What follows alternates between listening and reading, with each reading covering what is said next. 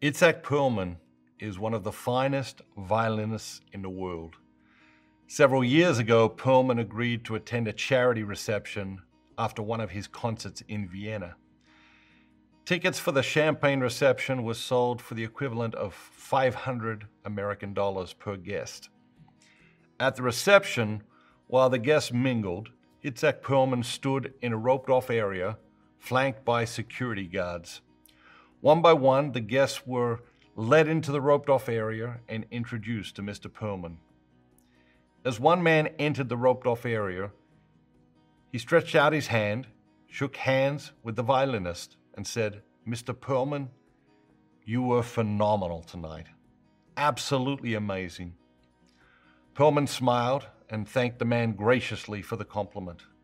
The man continued, "All my life, I have had a great love of the violin, and I've heard every great living violinist, but I've never heard anyone play the violin as brilliantly as you did tonight."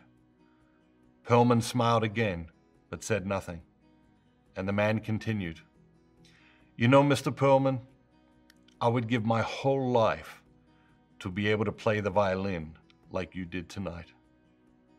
Perlman smiled again and said, "I have." That's the difference. While some of us are sitting around letting the sand in the hourglass of life empty, thinking, "I would give my whole life to be able to do that," or "I hope that happens to me one day," people like Itzhak Perlman are doing it. They are giving their whole lives to the magnificent and meaningful pursuit of their dreams. I have noticed that all men and women have dreams. I have noticed that some people achieve their dreams, and for others, they seem always out of reach. Why is this? Does God have favorites? I don't think so. The reason is that some people dream and wait for their dreams to come true. Theirs is a vain type of dreaming. They look at others whom they consider fortunate or lucky, and they think, "I hope that happens to me one day." Other people listen to the movements of their hearts and dream their dreams by listening to the gentle voice within.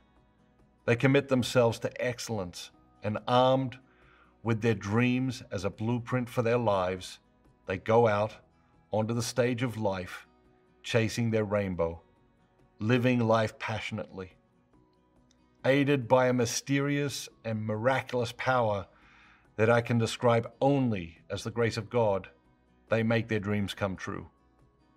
Life is too short to be lived half-heartedly, and far too short to lose yourself in the day-to-day drudgery and the hustle and bustle. Dedicate yourself to the things that are worthy of your dedication. If you like this video, you'll love my video on what to do if your life isn't working. Click here to watch it now.